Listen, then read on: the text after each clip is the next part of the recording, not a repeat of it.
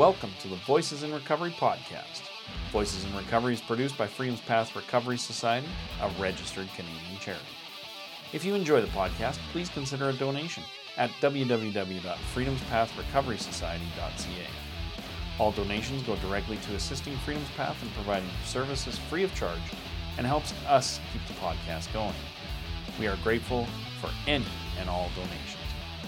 This podcast discusses difficult topics such as childhood abuse, drug and alcohol use, sexuality, sexualized trauma, and more. If you are under the age of 18, please speak with your legal guardian prior to listening.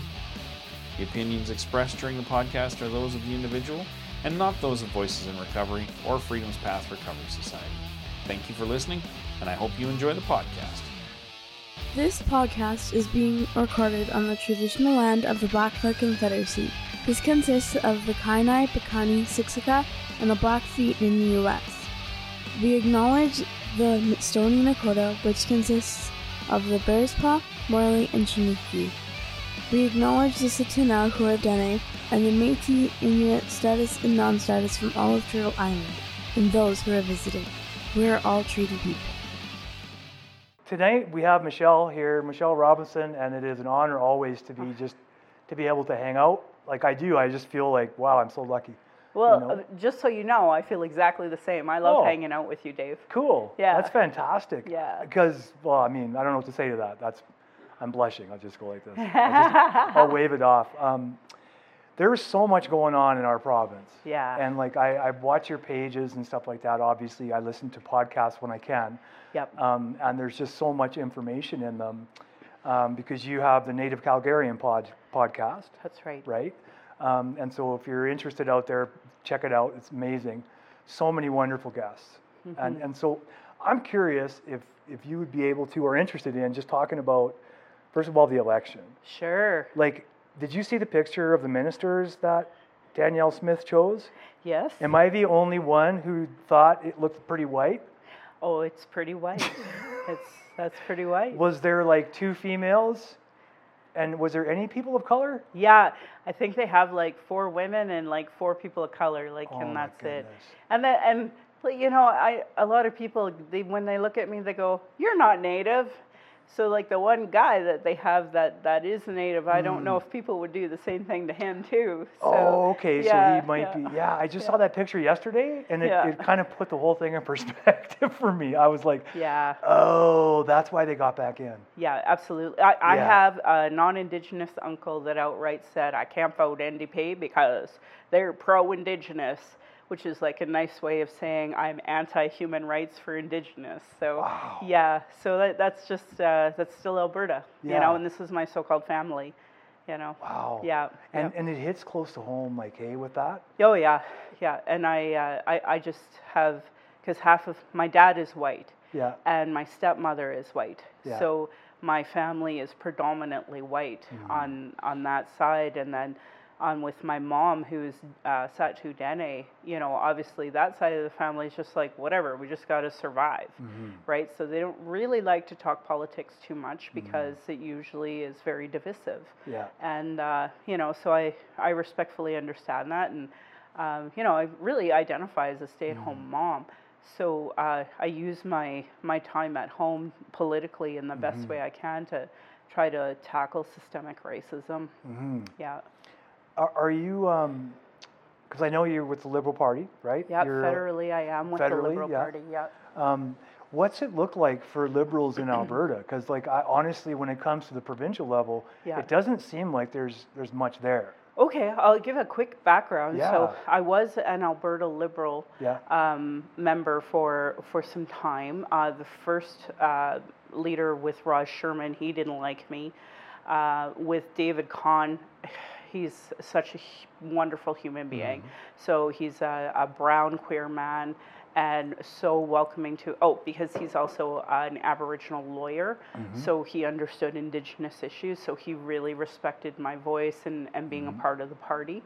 And then the last one, John Raghaveen, he does not, no relationship there. So, so with the last election, I helped the NDP. Okay. I had a friend named Marilyn Northpagan, and she won the Calgary Klein. So that nomination race. I love Marilyn. I love her too. Yeah. So, I tried to help her through that, and then when they broke apart, the NDP and Marilyn Northpagan, I just kind of took some time. And when we got a little closer, I volunteered with Rosman Valencia in my area. Okay. Real wonderful Filipino queer teacher. Really sad and disappointed he lost, but my feet hurt for 3 days after Election Day because... I saw that. You were out there beating the pavement. Yeah. Darn right I was, because, for a lot of Canadians, they're really unaware how colonial politics works. And it's a simple formula. It's for every party, and it doesn't change. It's you identify who your voters are. You ask them if they want to volunteer, put up a sign. You ask them if they voted on Election Day. And that's it. Yeah. So it doesn't matter what color you're wearing. That's the program for political science. So that's what, when I was an Alberta NDPer, I would have my data and work with that. We do the same thing with the Liberals federally, what's called Liberal List. So once you have your software, you're hitting the streets or on the phones, whatever you're comfortable doing. And so that's just it. And I also ran for the municipal for Ward 10, and then I ran for the Alberta Liberal Party, and then this election I did not run. So, Okay, so you're not going to run. Are you going to run again? I'm not sure if I would run again because, the best way to support a candidate is obviously endorse them if you like them. Yeah. And when people don't step and endorse, it's such an insult, and especially if they have the audacity to ask you to run. Yeah. You volunteer your time. Have you experienced that before, obviously? You know what? That was my biggest slap in the face when I first ran municipally. All the very people who encouraged me to run, they didn't volunteer, they didn't donate, they didn't endorse, and I was just really disappointed with the very people who asked me to run. So, but that said, I had some good help. There was, I really feel every single Canadian should run. And the reason why is because then that way, if you do that work, you have a respect for people trying to run. Yeah. Right? And we have a mutual friend that we know in the Green Party that ran. Yeah. And every time she runs, she has to go through the same protocols. Okay. And she ran again, didn't she? In Red Deer. Yeah, I saw that. Yep. So for folks who don't run, they don't know the process. And then when you door knock and you come to the average person and they don't know the difference between municipal, federal, or provincial, you really get an idea of how ignorant the data or the voter base really is. Yeah. Right? And so you have to try to connect to them on an issue that might matter to them. But that said, when they see this, they may not necessarily resonate to that. So, that's another thing that people don't understand is like when I talk about bias, it's so strong. And I think every woman that would be listening to this podcast would know exactly what I'm talking about when you walk into a room and immediately they go from a woman to a man, immediately. Right? Or if you're a person of color and the people automatically go to the white person. Like that's just inherent bias, right? So that's just going off the gate. It's interesting because I've learned so much from you. One of the things is just that, because I saw this, it was a post for, I can't remember, I wouldn't name the organization anyway. Sure. But because it's not really my job. And it was probably just a real, they'll just say it was a faux pas. Sure. But they showed pictures of groups, small groups meeting, and every group was pointed towards a white man. Yep, absolutely. Or a white woman. And back to the UCP winning and seeing that picture of them, that's typically the way it works. And it's a really sad reality, but in my own head, we have a by-election coming up federally. So there was a Conservative in the riding of Calgary Heritage that stepped down. So the Conservative, they know who their candidate is. I know who my candidate is. And I'm sad to say because he has a name on the Conservative side that's hard to pronounce, clearly not white.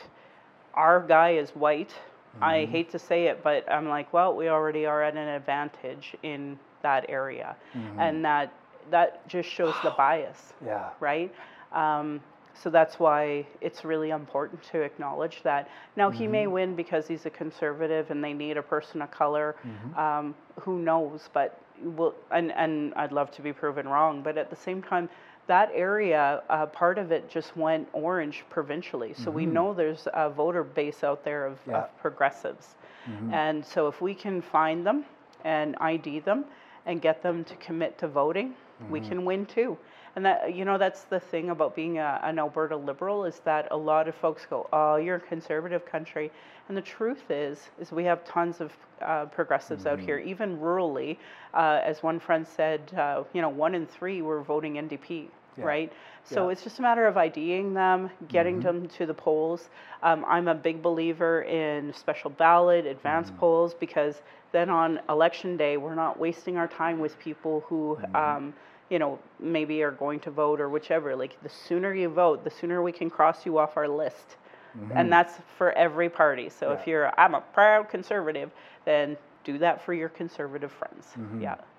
Yeah, it's so crazy when you talk about bias, and it's just how biased we are, right? Like, right. And as a white person, like, how I catch myself doing these stupid things that aren't like beneficial to anyone, right? Like, but it is different now being able to notice when, like, those pictures, for example, like when I looked at that, I was like, did I just see that right? So I had to look at it again, and I saw it right, and I was like, okay, like, this is a real thing. Like, every time I get reminded of how, like, when you guys went through stuff with the hotel, right, out in Sylvan Lake, like, those things, for a white person, we will never experience that, and we will never understand why it's happening. Yeah, absolutely. Right? But what will happen to us is we'll get told the reason by the authorities.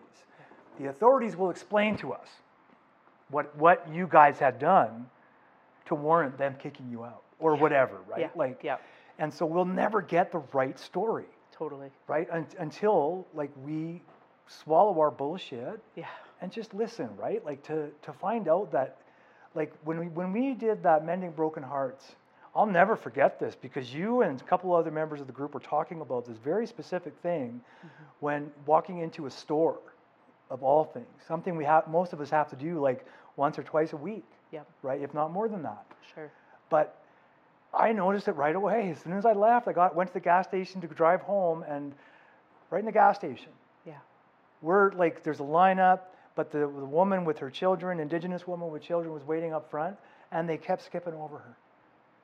Yeah, and then I was like, I'm not going. Like, you're gonna have to help her first. Like, I'm not going. Like, there's no way, right? Like, but this stuff happens every day. Every day. Like, all day long. All the time, and that's why, like, I was just, I just want to tell your listeners, like, folks like me who show up in non-Indigenous circles, we experience extreme fatigue dealing with ignorance, point blank. And people who even think they're progressive are very ignorant. I was just at 2 different meetings, and people kept saying, oh, what happened to Indigenous people was horrible. And I stopped them and I say, is horrible. It's today. It's right now. Today, there is a mother giving birth at Peter Lougheed with social services and a cop waiting to steal that child today, right? And that's across the country today. And that's the impetus of what got me very political, was the way I was treated at Peter Lougheed.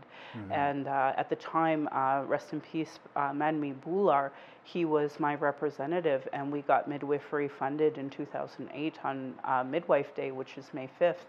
And it's right in the Haskar, or the minutes of the legislature.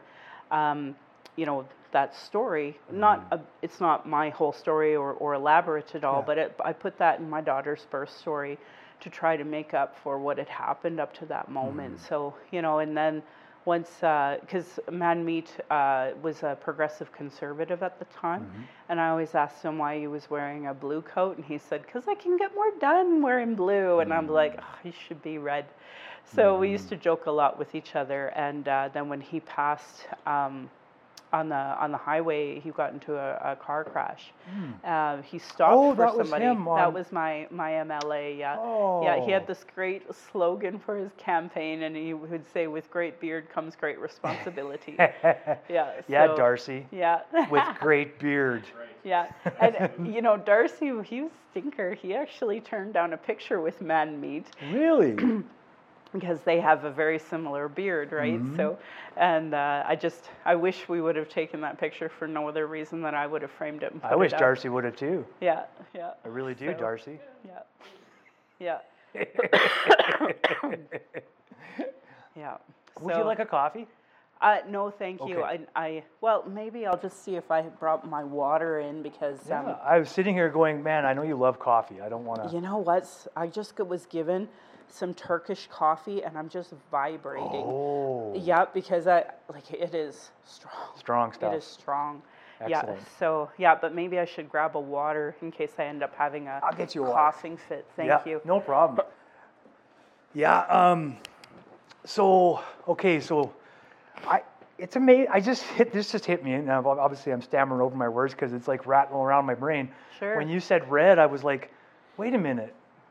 That's why people think liberalism is communism. Like, it just hit me because they think that Trudeau's a communist, right? Like, and is that part of the problem? Because in the States, better dead than red.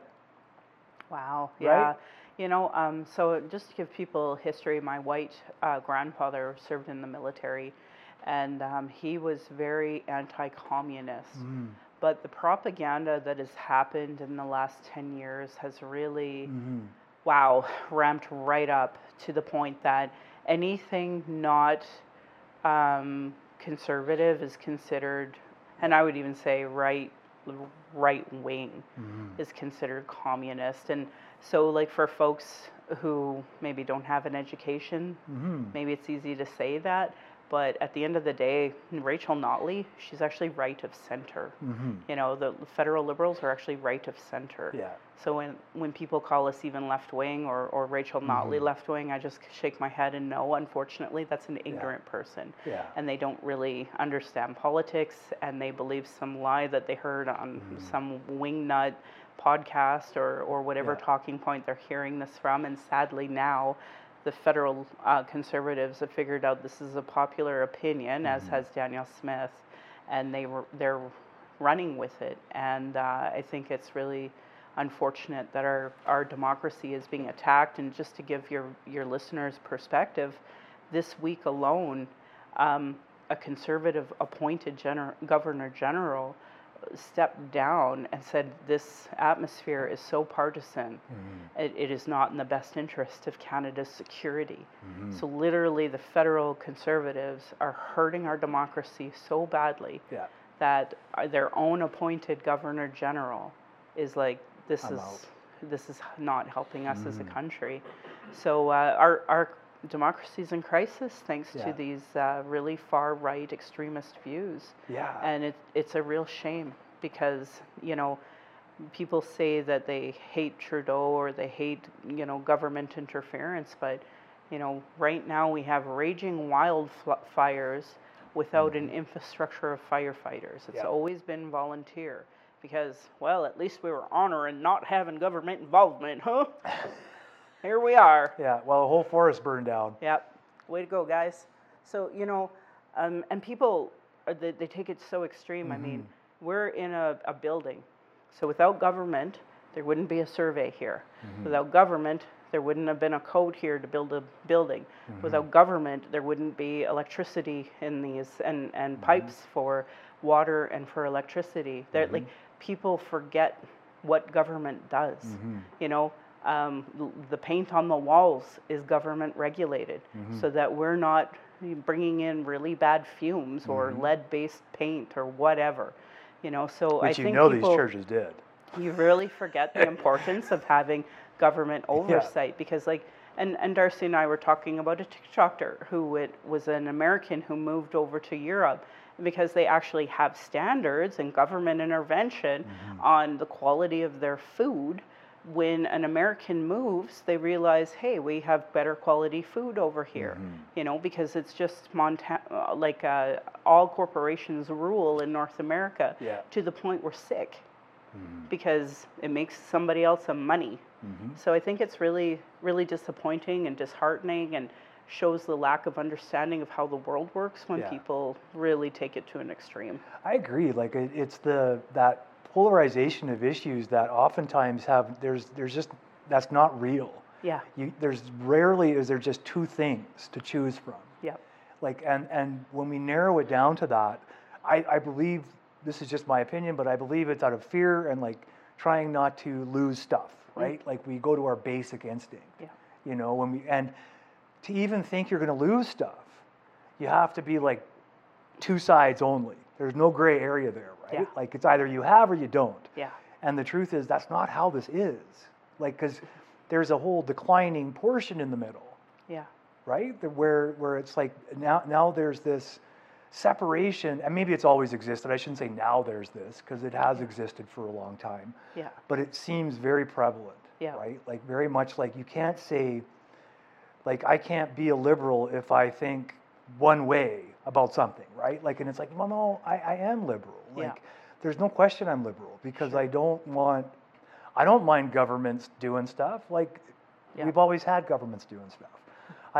There's no illusion. I didn't think like, but then again, I don't think that I made myself, right? Sure. I don't think that I'm a self-made David, right? Like, I don't believe that in any part of me. Sure. Right? I'm a family-made David.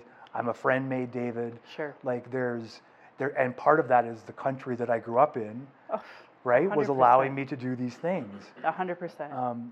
So I don't get it. But I don't get that about us individually either, how we will like or hate somebody. Sure. Instead of like, just accept somebody. Yeah. And be like, you know what, I don't have to like everything about you to like you. Right. Yeah. Yeah. Like, you know, government used to be a lot more friendly on discourse. So I'll give you an example of, you know, Justin actually told this story, I don't know, 10 years ago maybe. And he talked about being in a room, like at a cafeteria with his dad and with some conservative MPs.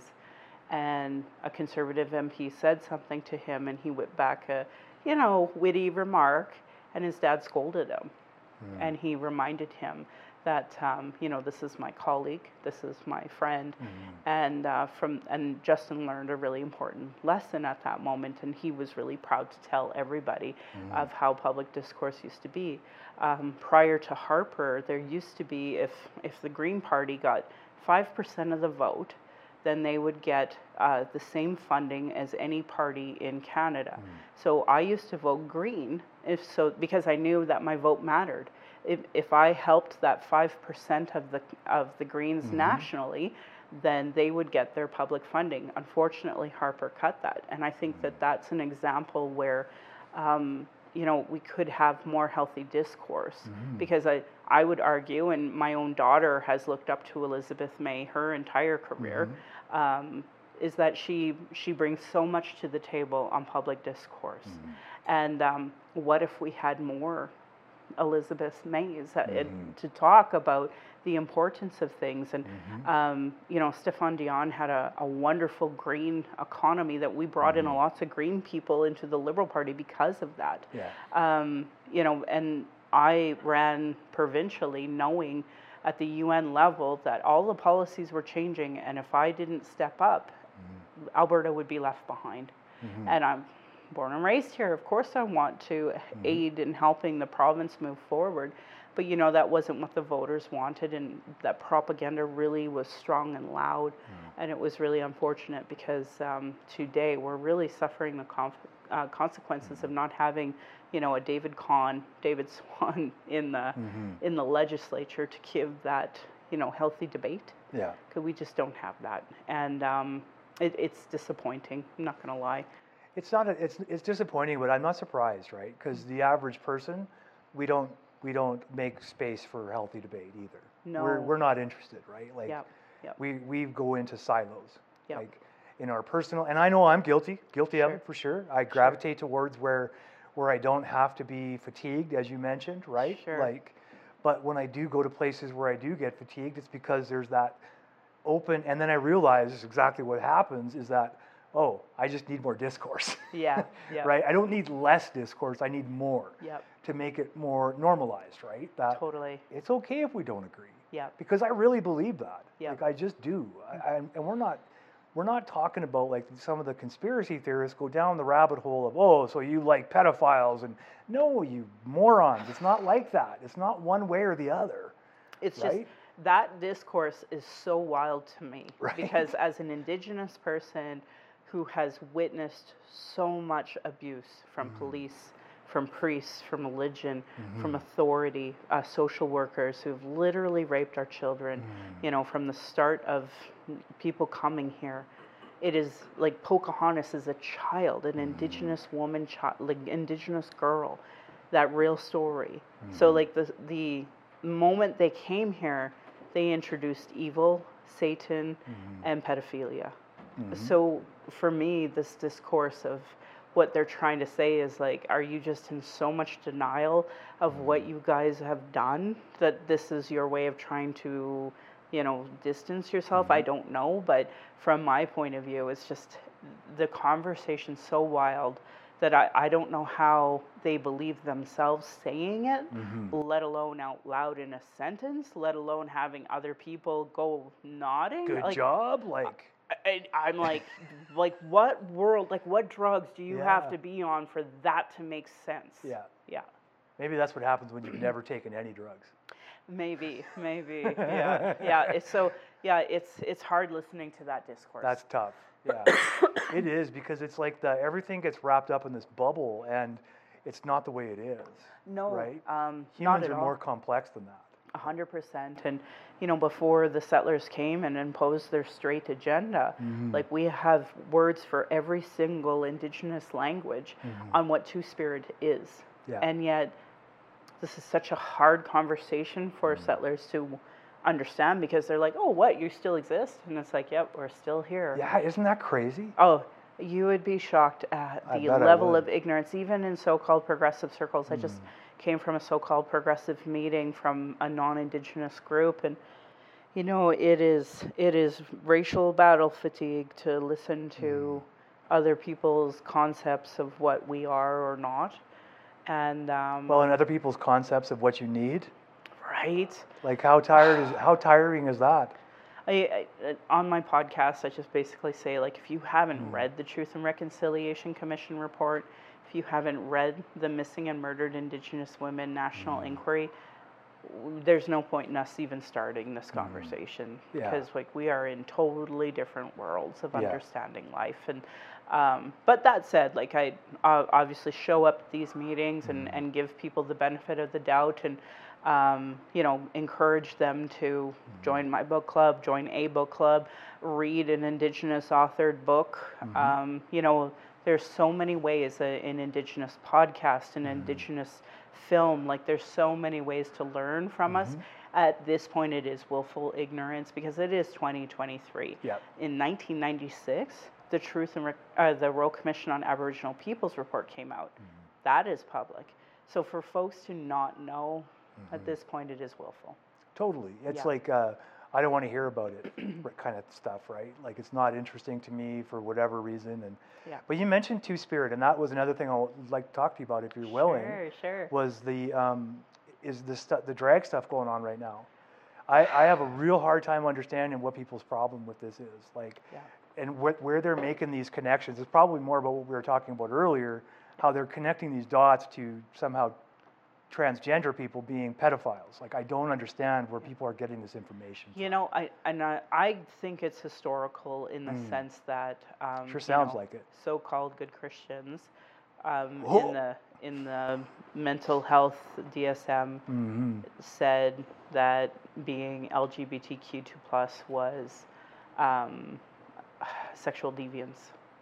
So from my point of view, I think you have a lot of holdovers for folks that are unwilling, even after their children commit suicide, you know, not wanting to piece it together and not wanting to feel responsible, right? Like, I remember growing up in Alberta in the 80s, and I remember when WAM broke up and my heart was broken, and All the heterosexuals around me thought it was hysterically funny, and really made fun of that. And then I knew, I feel like I had a more liberal sexual education upbringing than what is the current status quo, because I started to understand what birth control was, etc., and knew that was important. I remember one of our sex ed questions that we had to go home and ask our parents was, if I got pregnant, or if you got someone pregnant, what would you do?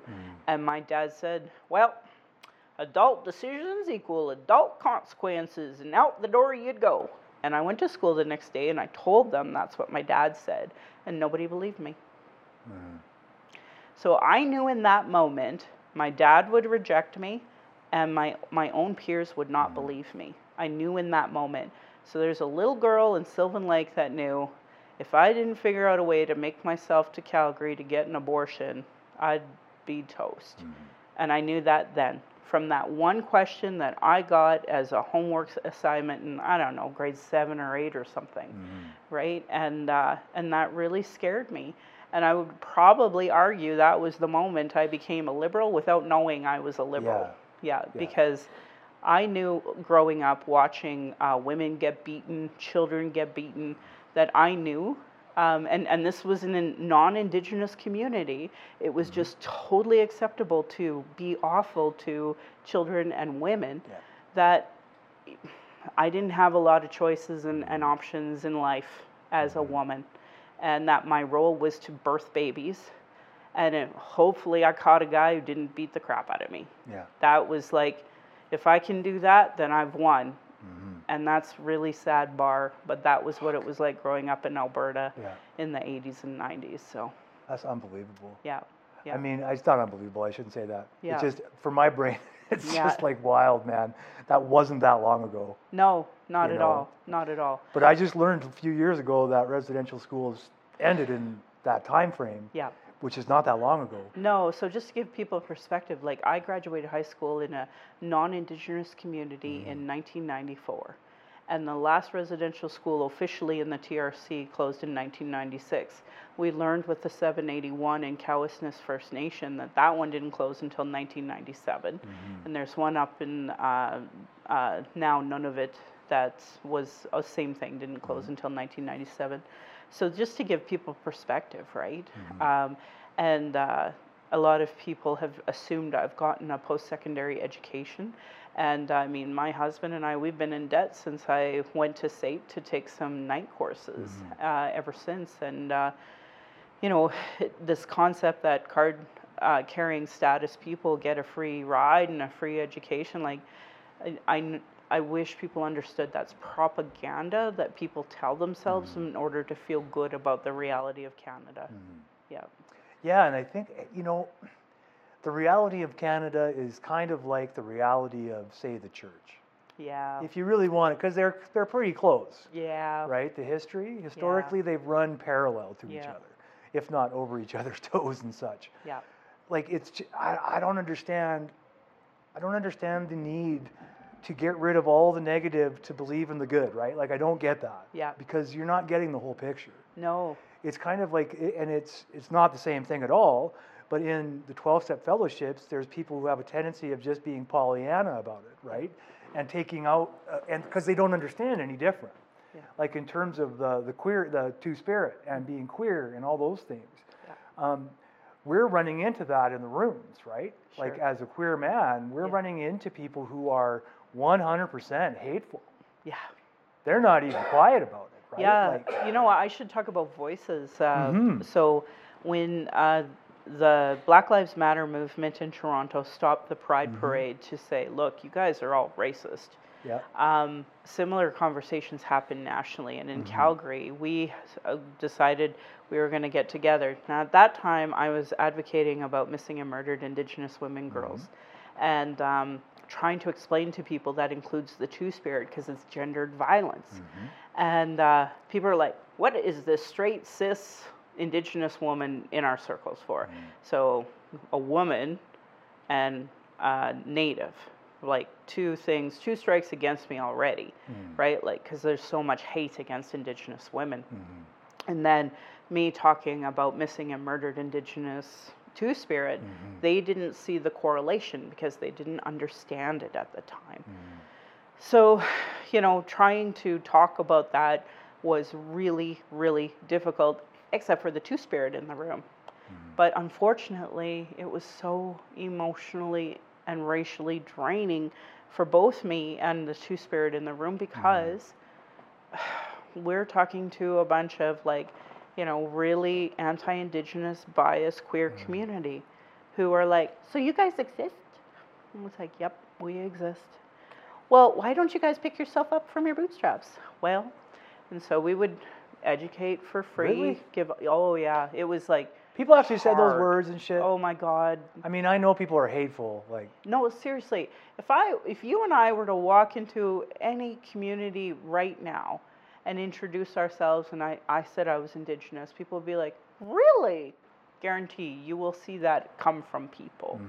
And it is so disappointing, because it's not just that I exist, it's that then that means they know not just nothing, but so much misinformation that this person will be nothing but harmful to be around me, my community, and definitely my family.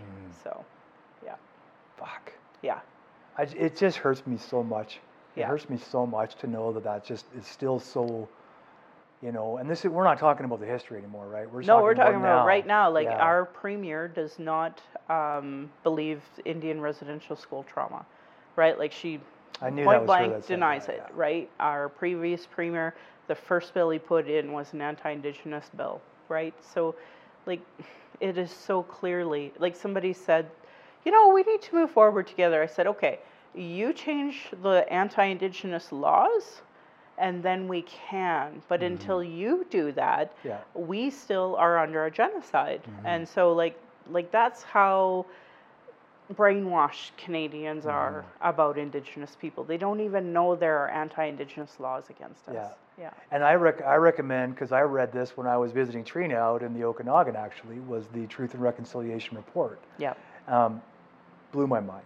Yeah. That these things were laws. Well, just to give your listeners like an idea, there are like 7 volumes. Yeah. And like we had to take over a year going through all the volumes. Oh, I didn't read all the volumes. Yeah. Exactly. Yeah. Right. So when the 215 came out in Kamloops, and people were like, "Oh my God, I'm so sad. I had no idea." What that said to me was, I didn't pick up the easy summary of the 94 calls to action, where there's a whole section on missing children and unmarked graves. And so I was totally gaslit. I was mad at the world, because I'm like, how can you not know this? Yeah. Because you refused to read those 94 calls to action. And I had people point blank lie to my face. And I can tell when people talk to me if they're lying to me about reading those 94 calls to action, because they'll be like, oh, but I read those. I'm like, but did you? If this is a shock to you, then why are you surprised, right? So it was just so insulting, infuriating, but you know, here we are. So, and we have tons more to do. So for folks who don't know, long before the 215, many of the nations had strategic plans that they had given to the government, that this is the amount of estimated burial sites we think we have. These are the amount of missing children we think we have. This is the amount of money we need to investigate it, and it's sat. Then 215, and it was like all of a sudden, it was like those plans were being approved across the country. Of course. So it's really, really sad that people don't understand the gravity of it. And to even in the face of all this new information, to deny the gravity of it. Oh yeah, right? Like, yeah.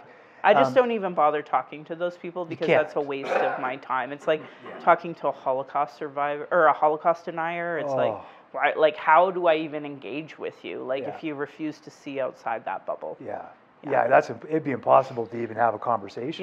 Yeah. So I don't even bother, because, I can only work with people who were willing. So like my book club, we have a meeting on Monday. We're reading 5 Little Indians by Michelle Good. And then we'll be focused on the last part of the MMIW. So we did the TRC, and then we were doing the inquiry, and we're just at the end of the inquiry, the 2 volumes as well. So, it's taken some time. We're getting there. Yeah. That's heavy lifting. Well, but people, they want to know, let's do it. Let's do it, yeah. I find it hard to believe that people didn't know about the children, and I didn't know anything specific, but I've worked with humans for almost 30 years. Yeah. And I was 100% certain they were eventually going to find bodies. Oh, yeah. Like 100% certain. There was no question. Yeah. The way the church and the government treated Indigenous people, there's no question about it. Yeah, I heard that I shouldn't just stop there, because even back then, the population treated Indigenous people like that, too. Oh, right. Well, like overall, overwhelming. 100%. Yeah. So today there is a movie called Bones of Crows, and it was actually done by Indigenous people. Right on. So it's not the Pollyanna, we're the RCMP, can we take your child? Sure, RCMP. We're only going to do it if you say yes. Yeah, no, it's because we're the RC. Right? It's really gritty and really triggering for Indigenous people, but for non-Indigenous, I think it's maybe a small sliver of what our truth is and our reality. So I'd highly recommend that your non-Indigenous listeners go see it. Okay. And for the Indigenous ones, make sure you have your support systems on hand if you're going to go. Okay. Yeah, because I've seen the previews for it. It looks amazing, like heavy, it's but intense. Yeah. Right on. So in a circular way, kind of circular, Two-Spirit and queer and the drag stuff. Like, is this just another example of like people saying, because I remember back when I was young, homosexual men were pedophiles. Yeah. So that's what we were told. We were like, gay men will play with kids. That's not who played with me. Like, right. I'm not going to lie to you. That's not who abused me for 10 years. So it wasn't a gay man or gay men. It was straight men, supposedly. And I can't claim someone's outness, but it wasn't a transgendered, and it certainly wasn't a transvestite. Right. It wasn't a person in drag. Nope. I don't know where this is coming from. Yeah. I honestly think that, homophobia, transphobia, and hating women like that is all under the umbrella of misogyny and gendered violence.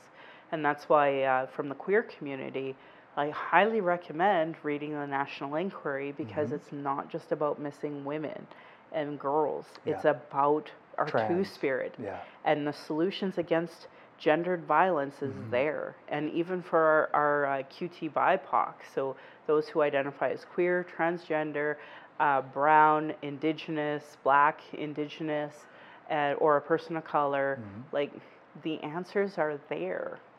Even the Truth and Reconciliation Commission speaks about anti-Indigenous training throughout the entire volumes of it. Call to Action 57 is for all public servants. So if you, and I remember when I was helping my friend run in the Calgary Klein and talking to the folks there and saying, you have to understand that just by wearing orange, just like when I wear red federally, people see me as a public servant. I'm not paid by anybody, but they see me as that. So when you don't know about Indigenous people, they assume the whole structure of the NDP is the same. So I said, are you sure you want the whole structure to be looked down upon because you don't know? So really trying to encourage people to understand, if you don't work on your anti-racism training, like this is really going to hurt your community. And I would say the same thing about the queer community, right? Even in the queer community, especially Calgary, we had typically white men running Calgary Pride when it was volunteer only. Yeah. And no wonder it got so siloed and racist. Siloed, right? So there was so much so that even the trans and dykes had their own march separate from trans and dykes. Yep, because they were so ostracized by these white males. Yeah. Now bring in the lens of racism, right? So if you're Black, if you're Indigenous, if you're a person of color, you're not accepted. Like, it wasn't that long ago, and I would argue probably still today, you can be on Tinder and go, swipe, like no natives, no Asians, no blacks. Like that was part of the app. That's how bad the racism was in the queer community. Wow. If Canadian queers would read the National Inquiry, it would actually help them. I mentioned it and talking about it, it's such a hard, I imagine Pride has been a really tough nut to crack, right? Because some of the people were probably there since the beginning of Pride, or still clinging to the old ideas of Pride, right? Which would have been a mixed bag of racism and bigotry, right? Because most of us, whoever we are as humans, are unaware of our bigotry until... Do you want some more? Yeah, I'm really sorry. I got you. No, please. The National Inquiry really is talking about racism and gender violence. So, had the Canadian queers read the Truth and Reconciliation Commission, they would already be part there. But they didn't read either. Yeah. And it's so ironic because both would help all of Canada, but Canadians see it as an othered issue. Yeah. Oh, that's their problem. It's like, no, you are the reason that this is a problem. Yeah. So I wish that Canadians would see that they are part of the solution. Yeah, because we are. We 100% are. Yeah. Because if all of those people who find themselves in a place where they're not safe, right? Whether it's queer, BIPOC, and all kinds of different people, right? If we all got together, we could make a real good vote, right? Like we could make a real good, if we were able to get our bullshit out of the way and our differences and focus on the things that we have experienced similarly, and some of those similar things we carry in our heart, which is like equality and stuff like that, where people are treated the same no matter what.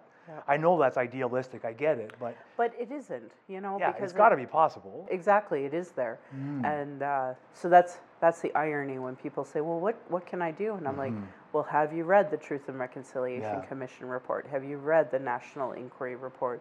And if the answer is no, it's like, then start there, and then right away it's this idea, because they're so colonized in their thinking that, well, if I start a nonprofit, then... And it's like, well, then you're speaking over Indigenous voices, and you're not understanding the problem. And that's still their go-to as colonized people. Because it's done in a way that appeals to colonization, right? So if you're hip to being colonized and it's okay for you that you're a colonizer, all the power to you, right? You wouldn't even think about it. Right? As opposed to supporting, a youth program for Indigenous people that's Indigenous-led. As opposed to supporting your local nation. Like we have a by-election happening in Calgary Heritage. You know where the border is? Tsuut'ina. That's the border, right? Like there's still that segregation. So that bigger picture, I wish people seen that. Like you would be willing to go like as Forest Lawn to Bowness and have like a community event. Why isn't the Calgary Heritage wanting to do community events with Tsuut'ina? Right? Tsuut'ina's definitely extended that olive branch many times and, have open to the public all sorts of things. So Canadians need to see they are the problem and the solution. And the sooner they get on board with understanding these things, then the sooner it'll get fixed. I agree. I would honestly, if every person who's never read the Truth and Reconciliation report read it, just if everybody did, if they just read it, they would have a new understanding of how our government treated Indigenous people from the beginning of time here in Canada for our government, right? And that is so much knowledge to shift, right? And it's hard. I get it. When we started finding the 215 came out in Kamloops, and then dominoes, right? And then it was happened exactly as I knew it would happen. It went away. Right? It went away. Where is it? Where are we? Right? For 6 months, we hear about it every day. And then we hear nothing about it. Right? That is part of our problem, right? Is because we let these things go away while we're focused on other bullshit. Right? Well, while focusing on a lie about folks in drags, right? Preying on children. Because that's the distraction to keep them from the truth. That reminds me that's just popped into my head. You remember the show Reefer Madness? Exactly like right? that. Exactly what it sounds like. It's like we are going to demonize these folks so bad that even the nicest of humans are going to be like, not you. Like, you know what I mean? Like, get away from me. Yep. Why do we do that? You know, and it's deep rooted. So there's that anti-Indigenous bias, but there's also that anti-Black bias. And my husband and I, we had a friend that even pointed this out to us in, I don't know, the 90s or early 2000s, where it was like, here's the Calgary Sun, and on the front was a white guy who won a bronze Olympic medal. And on page like 19 was a Black guy who won gold. Wow. Right? Yeah. So we should be amplifying him because he won gold, but he's Black. So we have to put him deep into the paper as opposed to this white guy on the front. Because we won't sell copy. Yeah. Right? Yeah. So like it's so deep ingrained, and like I grew up watching Arnold Schwarzenegger movies, and you know, the Muslims were really demonized in all of those movies, right? And anyone foreign and such. So not just demonized, but idiotized, whatever the word is I'm looking for, made to look like idiots, right? Yeah, like they're not smart, they always get foiled. Absolutely. Right? They're always the enemy too. Right? Yeah. Right? And so like you can imagine my horror watching my anti-Russian, like who I thought was way too propagandized here about communism, watching my military grandfather shift to pro-Russia. Wow. And then he died. And I was just like, oh my God. Yeah. So that's how deep that propaganda can really make you hate someone to make you love somebody, right? Like it can be done. So, and for the queer community, obviously they've always been demonized in a Christian society. So it, unfortunately, it's just a perpetuation of that, because our two-spirit were really like hidden after the newcomers came. It would have to be. Yeah. So that's one more reason to hate, right? Right, so we're seeing a real resurgence of people identifying who they are, and you know, I love it. Well, as an Indigenous woman, I'm at high risk for being discriminated against and being murdered, whether it's by the actual institutions or whether it's just by an average Canadian. So as a result, you know, like I know it doesn't matter how loud and proud I am or how meek and small I am. Either way, I'm at high risk. Right? And I'm like, well, if I have to go out, then it's going to be advocating for the next generation. And I think the other thing is that it's a bigger responsibility than that. You know, my great-grandparents, my grandparents, my mother, like these generations survived horrible atrocities. The least I can do is honor that legacy and hopefully change it so that the next generation has it a little better. I agree, and I appreciate all the work you do. So I don't know if we can keep this next part on the recording, but I wanted to talk to you about this, and I have a feeling that it'll be okay.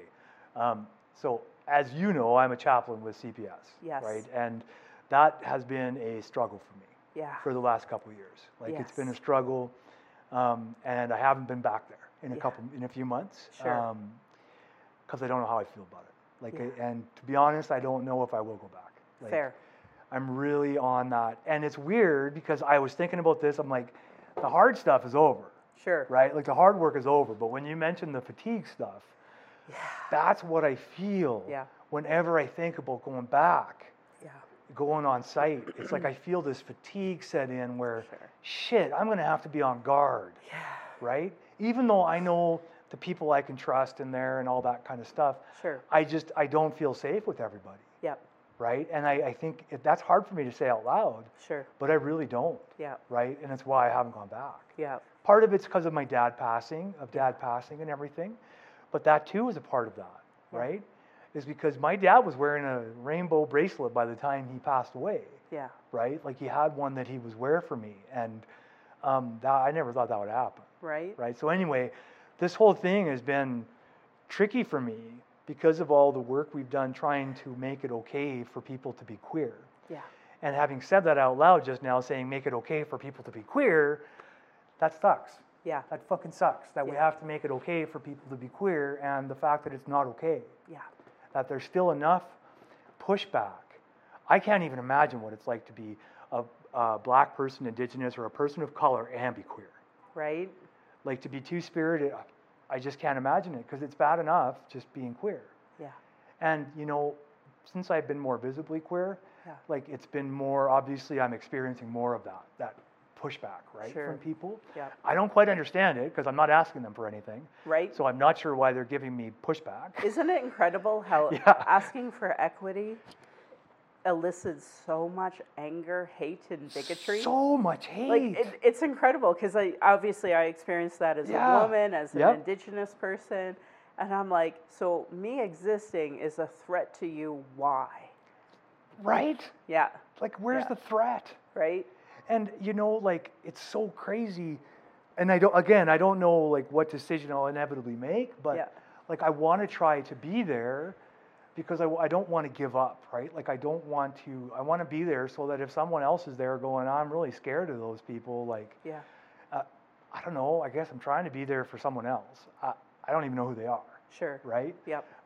Because there was people there for me, and it's like, now there are people there for me. Like all I had to do was look for them. Yeah, yeah. In all honesty, all I had to do was look. Yeah, yeah.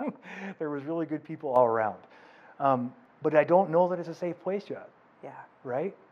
I just don't. And I don't know what your feelings are in that organization and all that, and we won't have to get into that, obviously. Yeah. Because we both, I believe this anyway, I sense that we both have some sort of desire to see that place grow and change. Me, I do. Right? Like for me, just as you know that there are closeted queers, I know there are closeted Indigenous people there. And that's heartbreaking because I remember once having a friend and I just told the family, yep, I'm Italian, just to make it easy, right? Yeah. Like, so like, yep, that's why my skin's so dark and I don't want to have these conversations, right? So I know that there are people that have to do that within the service as well about being Indigenous, but then there are a lot of white passing, like Métis and such that are in there that get to hear the awfulness, right? So anyway, I would love to see there'd be no murdering of Indigenous people by the police. So I feel I have a responsibility to try, right? And just like you, where you found a few folks that are open, I have a few folks that are open too. That said, there was a wonderful police officer. Her name was Cindy Provo, and she has since retired. And she's Blackfoot from Bugunny, and now she's a counselor at Bugunny. And I have nothing but admiration, respect, and love for her. And she doesn't see herself as an elder, but to me, I see her as somebody who I look up to. I see her as that too. Yeah. So, and she worked so hard within the Calgary Police to, give them a teepee that was properly done with protocols from the Blackfoot Confederacy.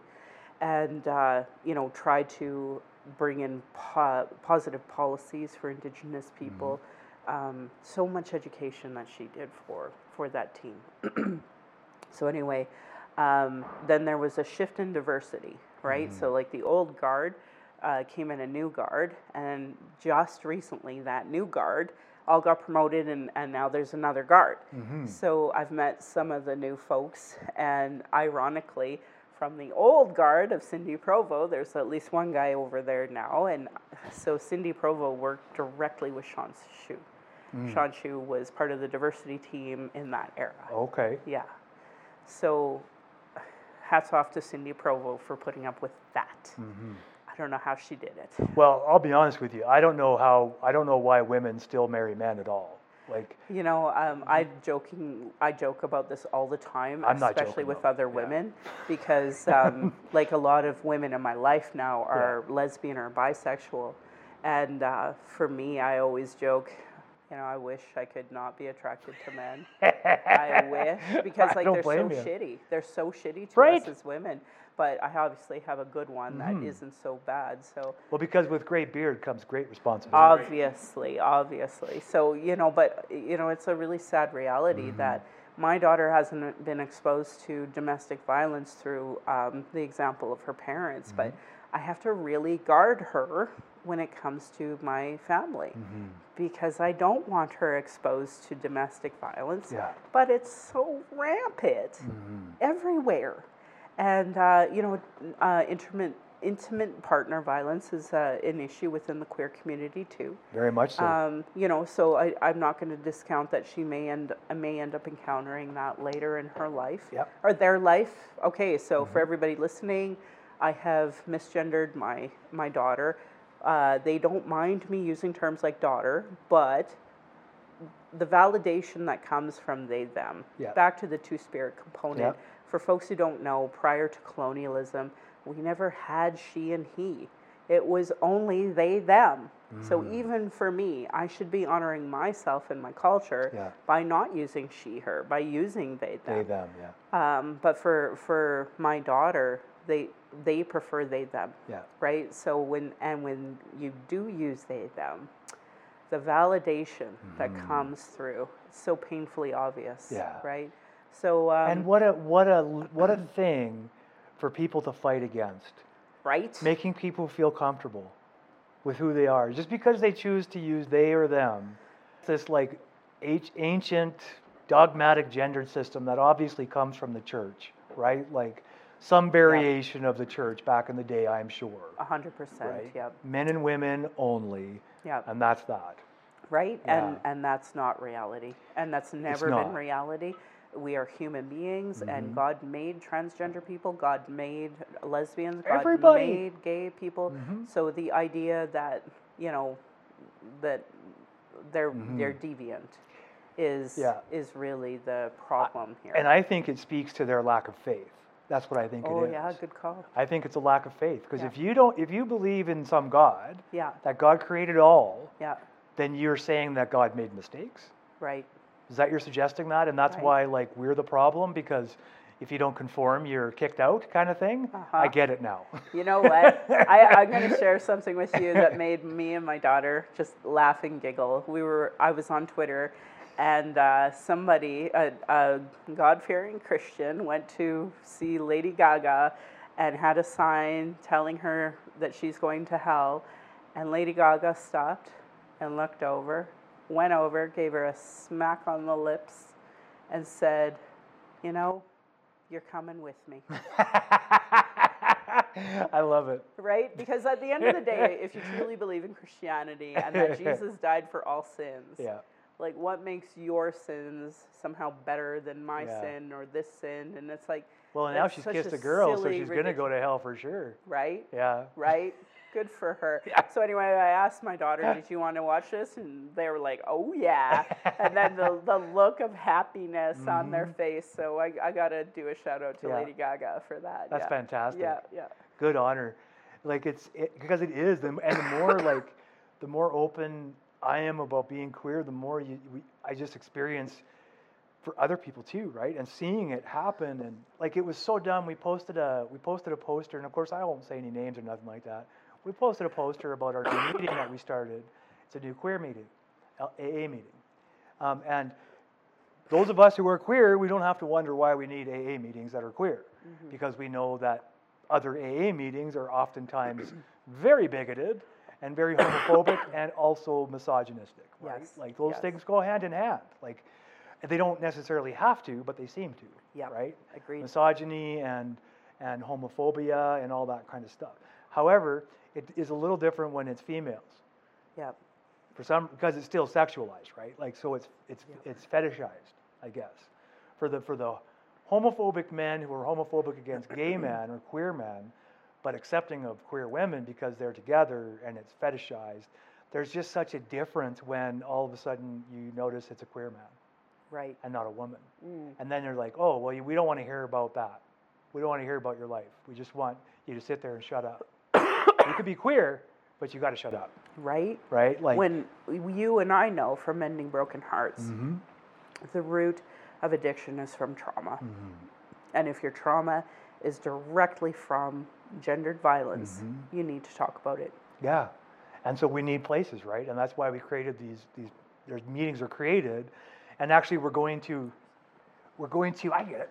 Yeah, we're going to a drag fundraiser tonight for a 12-step fellowship, which I've never thought I would see. Which is a wonderful thing. Right? I'm really happy for, like, there's a new group called Stonewall YYC. Yeah, Stonewall Recovery. Right? So I want that to succeed. Mm-hmm. I wonder if the people in charge, are they queer in charge? Yep. Yeah? Oh, fantastic. No, I'm so happy that we're starting to be honest about that, because just as there's a disproportionate amount of Indigenous people homeless, there is a disproportionate amount of the queer community homeless from rejection of community. Yep. And when we talk about the interviolence amongst queer community, we're talking about people who have been traumatized their whole life for the most part, getting together with other traumatized humans. Yep. It's going to be very difficult. And I've experienced this with gay men in the last year and a half, more predominantly than ever before, where there's still so much self-hatred. Yep. Right? Like, and don't get me wrong, I know I got lots. I got a ball of self-hatred in me I carry with me everywhere I go. It's to keep me on my toes. But it behooves me to be aware of that, right? When I'm involved with other people, any person, of course. But if you're not in a recovery space, maybe you're not given the language to talk about these things, because a part of our trauma is being told to shut up. Right? Right? So like, we turtle.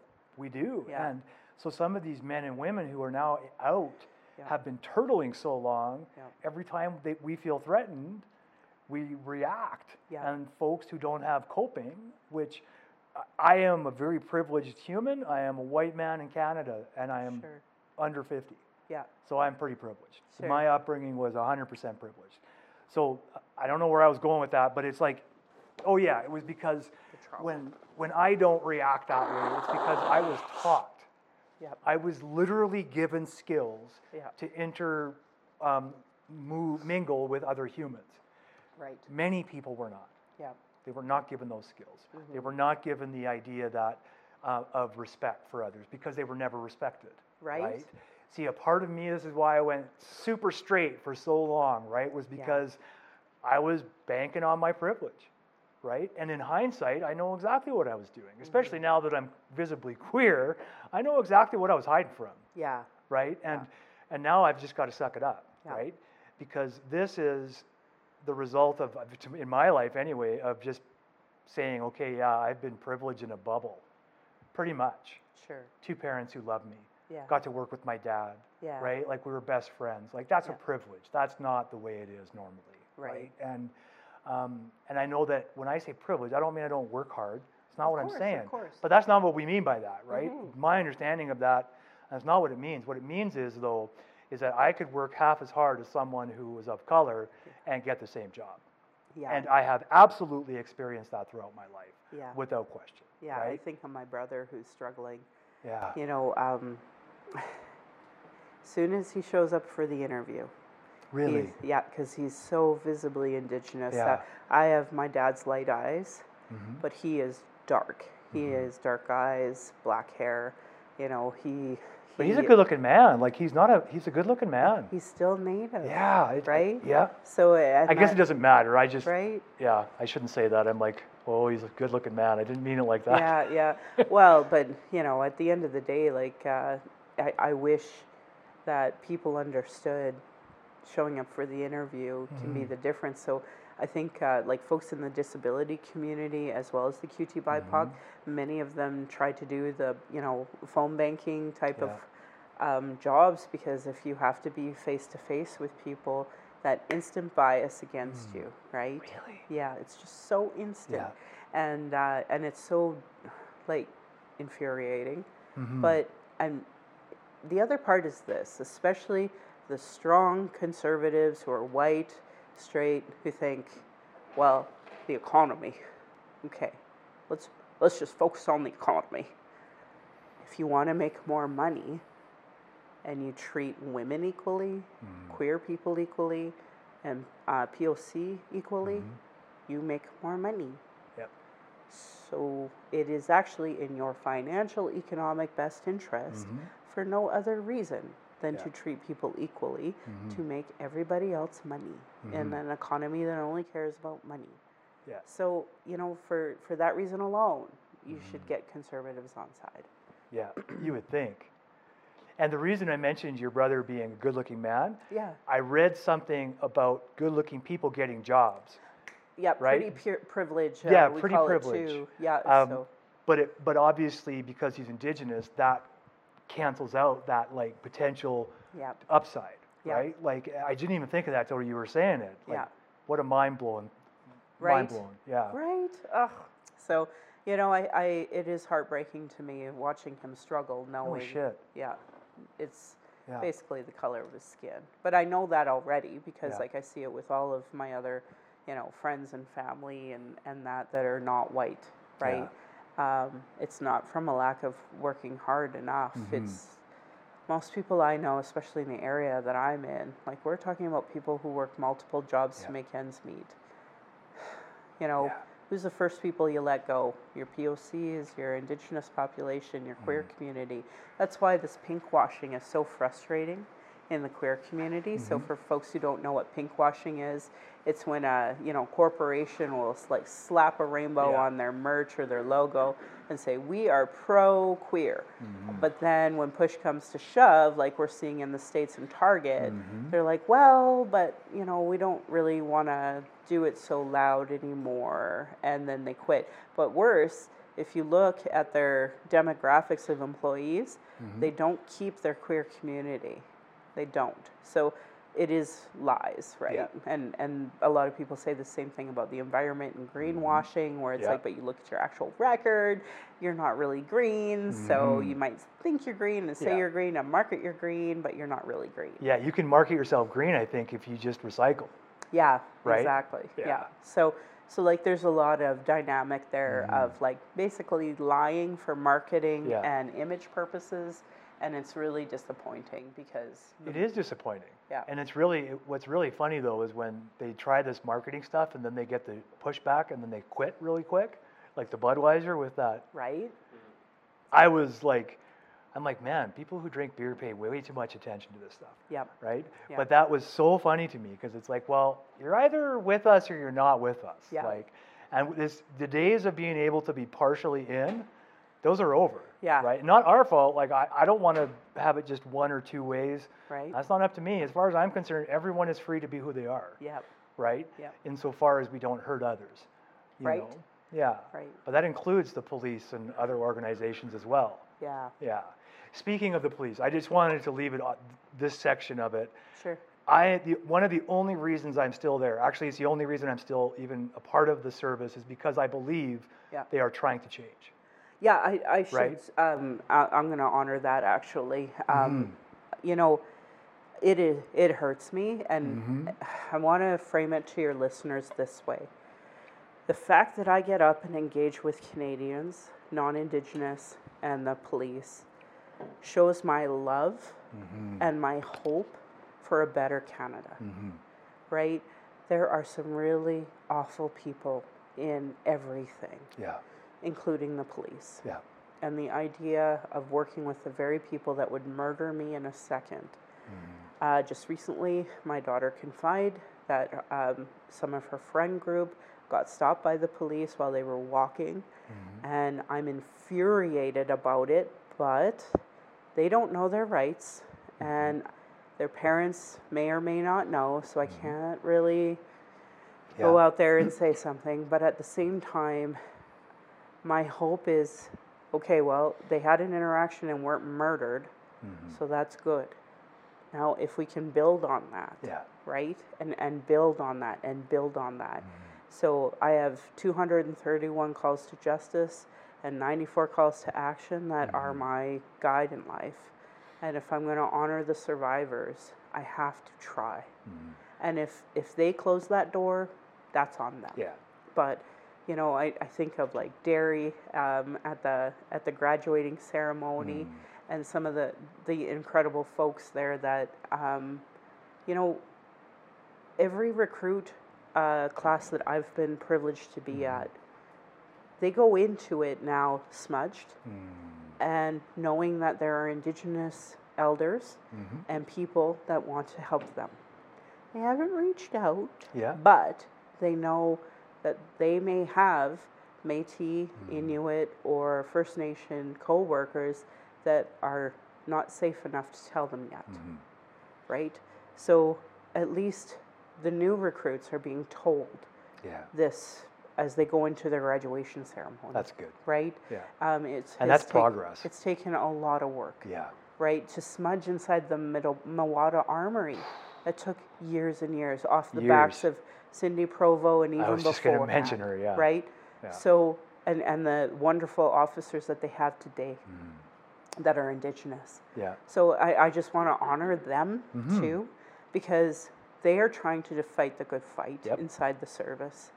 And if I can support them in any capacity, I will. Yeah. You know, and that bigger picture is that we have to move forward together until the laws catch up. That's on politicians, which is why I'm part of the Liberal Party. But at the community level, we all have to try and work together. Now, when they get tired of me, they get tired of me, and they'll have to put up with my daughter. But that bigger picture is that we have to try, right? And the other part that they're doing that's really positive, so they have an elder that comes in as part of the recruit class ceremony. They have Indigenous education that's meaningful, so much so that the rest of the country wants to steal the work of this Bow Valley instructor who's Indigenous, who really put together this curriculum. Excellent. Yeah. It's such a good curriculum. Progress. I tell them about missing and murdered Indigenous women. They have other speakers that come in as well. And then, you know, that bigger picture that they're trying to hire staff who are civilian, but are helping the service with liaisoning, right? And then now the National Inquiry told them they should have done this already, as did the TRC. They didn't, whatever.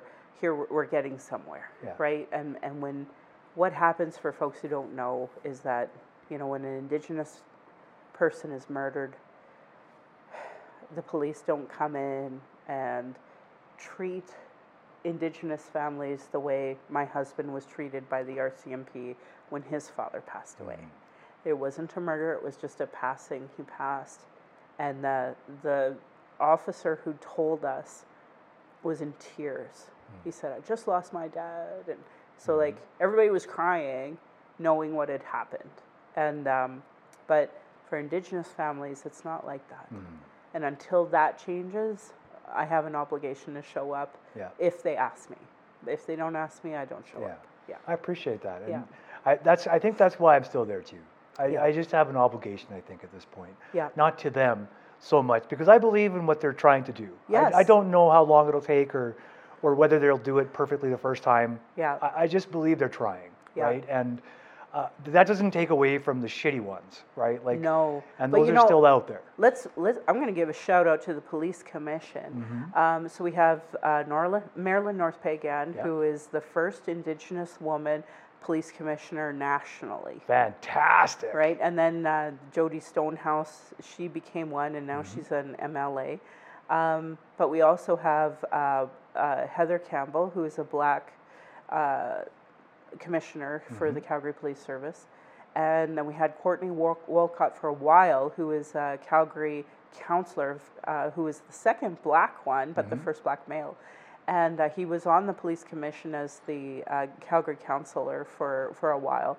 So like there has been movement in that concept of anti-racism and Indigenous education. And I would be really poorly remiss as a treaty partner, acknowledging I'm on Blackfoot territory, if I didn't honor Marilyn North-Pagan. What she tells and educates everybody on is that the Brave Dog Society is a part of the Blackfoot Confederacy. They were the police of before colonization. So she gets very offended and hurt when non-Indigenous Canadians, even if they're POC, say, abolish the police, because she's like, well, then you're saying abolish the Brave Dog Society that's been here since the beginning of time. And so she honors not just her culture, but like the land and Blackfoot tradition, as well as she served in the military, right? So she has a deep respect for the uniform, and you know. And she obviously loves Canada. Obviously. Like obviously. Well, but so do most Indigenous people even though Canada's been so awful to us. Yeah, I meant the land, so like right, because this is our territory. This is our land. It's in our blood to take care of this land, where it's not in the blood of other people to come. And you can tell, right? So here we are trying, like getting pulled in all these different directions, trying to make this work, this relationship work, and honoring our ancestors who signed those treaties in good faith. Right? So I always encourage Canadians who don't know, you are a treaty partner. You know, you have an obligation to honor the treaty. And in Treaty 7 territory and Blackfoot territory, we have the Brave Dog Society. And that's the first policing, right? And now we have the Blood Tribe and we have the Tsuut'ina Police. So, you know, I try to honor that bigger picture. And I mean, there are times that I'm just like, oh, God, when it comes to some society of people in our society, non-Indigenous people in our society, that I'm like, I really want to call the cops on you because they're being awful in some capacity, right? But, you know, we have to figure out how to live together. And I wish the police wouldn't stop a bunch of teenage kids that are Indigenous teenage kids that are just going to a movie, but they do. You know, when clearly there's something wrong over here, like there's domestic violence calls, right? Like, why are you wasting your time talking to some teenage kids going to a movie with popcorn in their hand and candy in their pocket? Like, my husband and I grew up in a time, and I'm not joking, my 15-year-old, I think of what we were doing when we were 15, and I'm like, praise Jesus that my daughter is not doing what we were doing when we were 15, right? And I think of the kids that she's growing up with right now that are such good kids, but if you have such negative interactions by police, by society, at a certain point you're like, what the hell? Like, my brother has every reason to not conform to society and to do so-called illegal or shady things because this society is not giving him a fair shake. They're not giving him a job. They're not, you know, including him the way they include non-Indigenous people. He has every reason to join a gang or do something else, but he isn't. He's still trying to do the, you know, straight-laced conservative work that of just go get a job and you know, do the 9 to 5. And he has every reason not to, frankly. So I wish Canada would see that they have an obligation as treaty partners, but just as human beings to treat people equally. Yeah, I wish we could instill that somehow. Right? Yeah. Yeah. What time are we at? About an Hour and 20? How are you feeling? Good? I can keep talking to you. I just know that... I love it. Yeah. I feel great. I just don't want to tire you out. Like the opposite, Dave. Excellent. Yeah, I want to hang out with you tonight at this fundraiser right too. On. But you're going to come with us or no? Well, I was going to ask. Yeah. So it's okay. We'll obviously go. the allergy thing has been... But at the same time, like I want to devote time for other questions or other things that we're going to go to because... I think if it's okay, I would like to spend time at a fire with you guys at your house, if that's okay. 100%. That might be a good time for then those questions, because there's lots of questions, right? Yeah, so, 100%. Yeah. Cool. Great. That'd be awesome. Right on. Well, Michelle, thank you so much. I could talk to you for a long time too. Right. Yeah, I'm glad you said that about the police service and about their units progressing, right? Because that's what I've seen too, right? Like, and I'm not taking away from the shitty cops. Like, shitty cops do shitty things.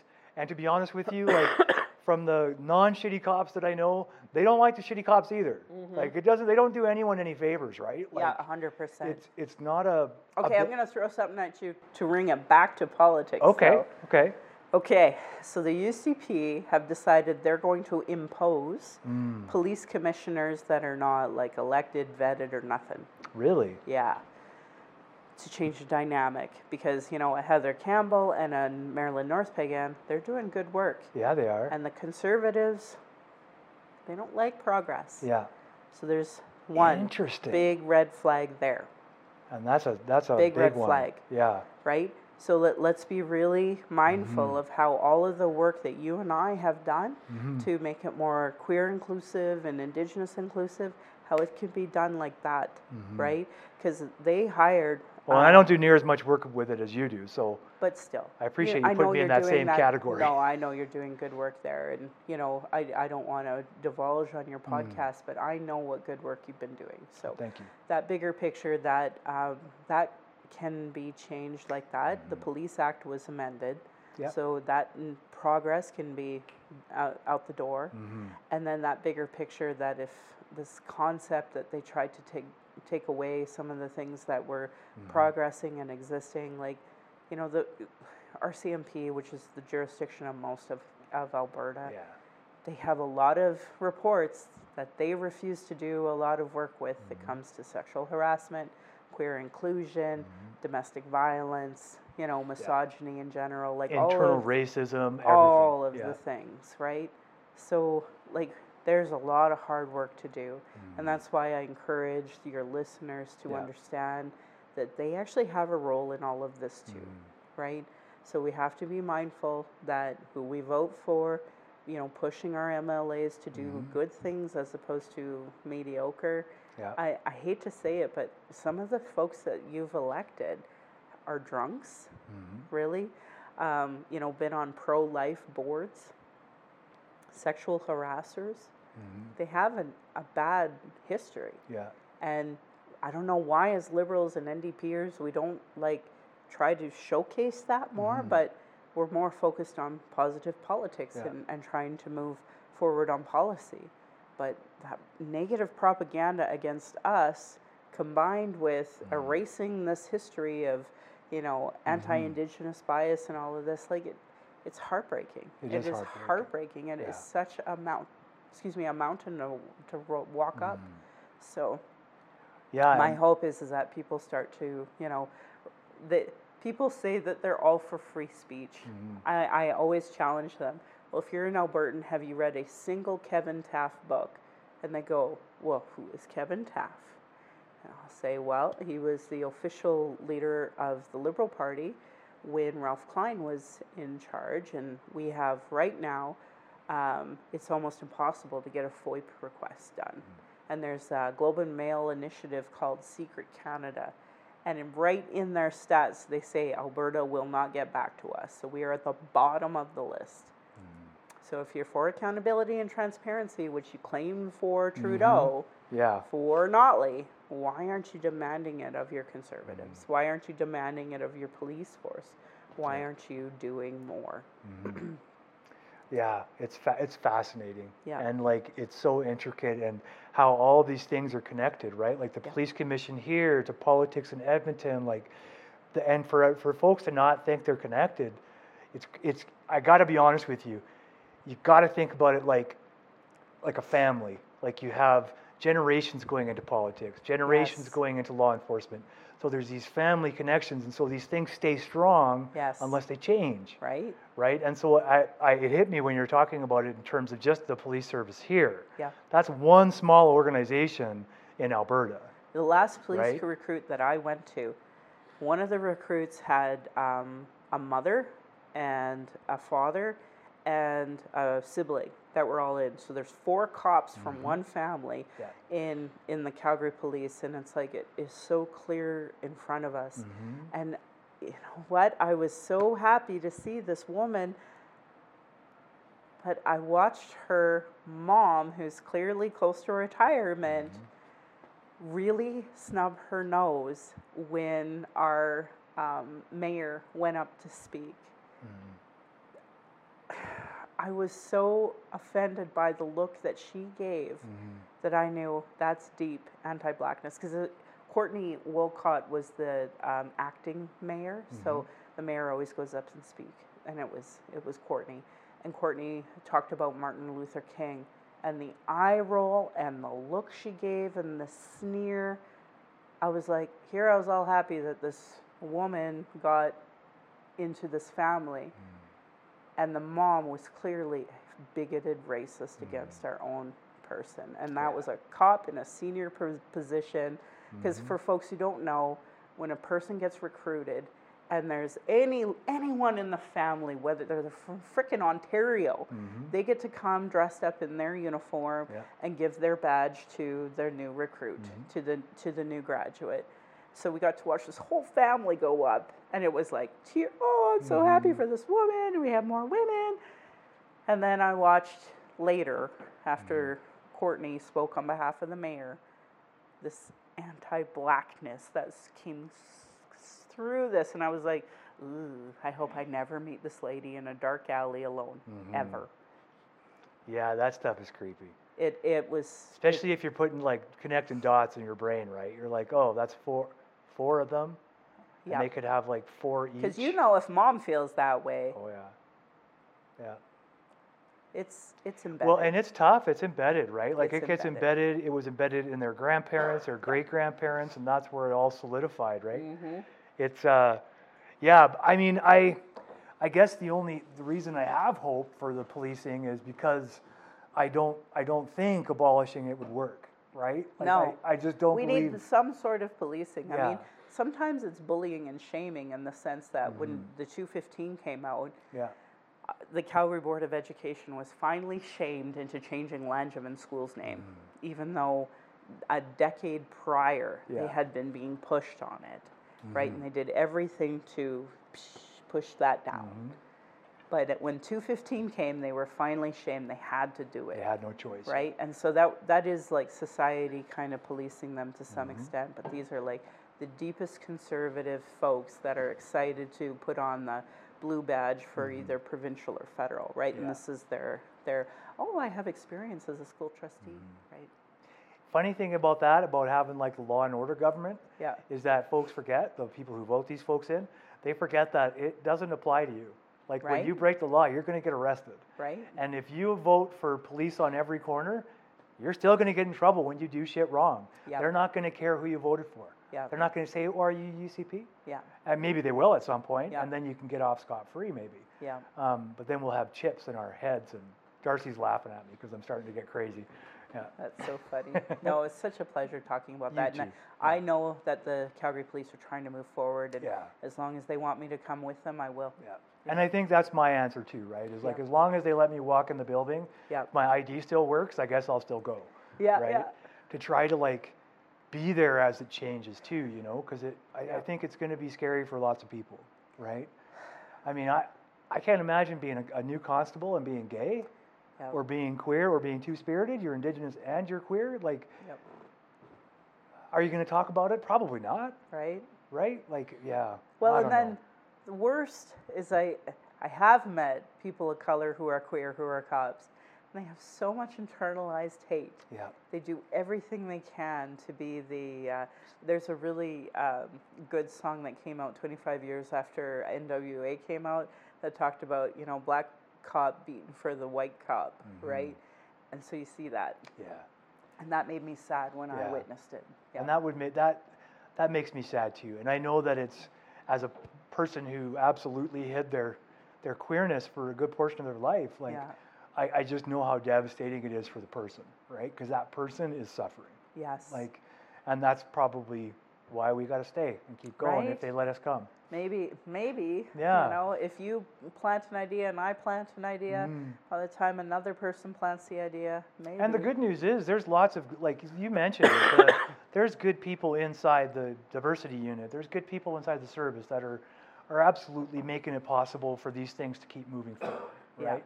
Because if it wasn't for, the one thing I've noticed about the police service, if sworn members aren't in on it, like if they're not pushing it, it ain't going to happen. Yes, agreed.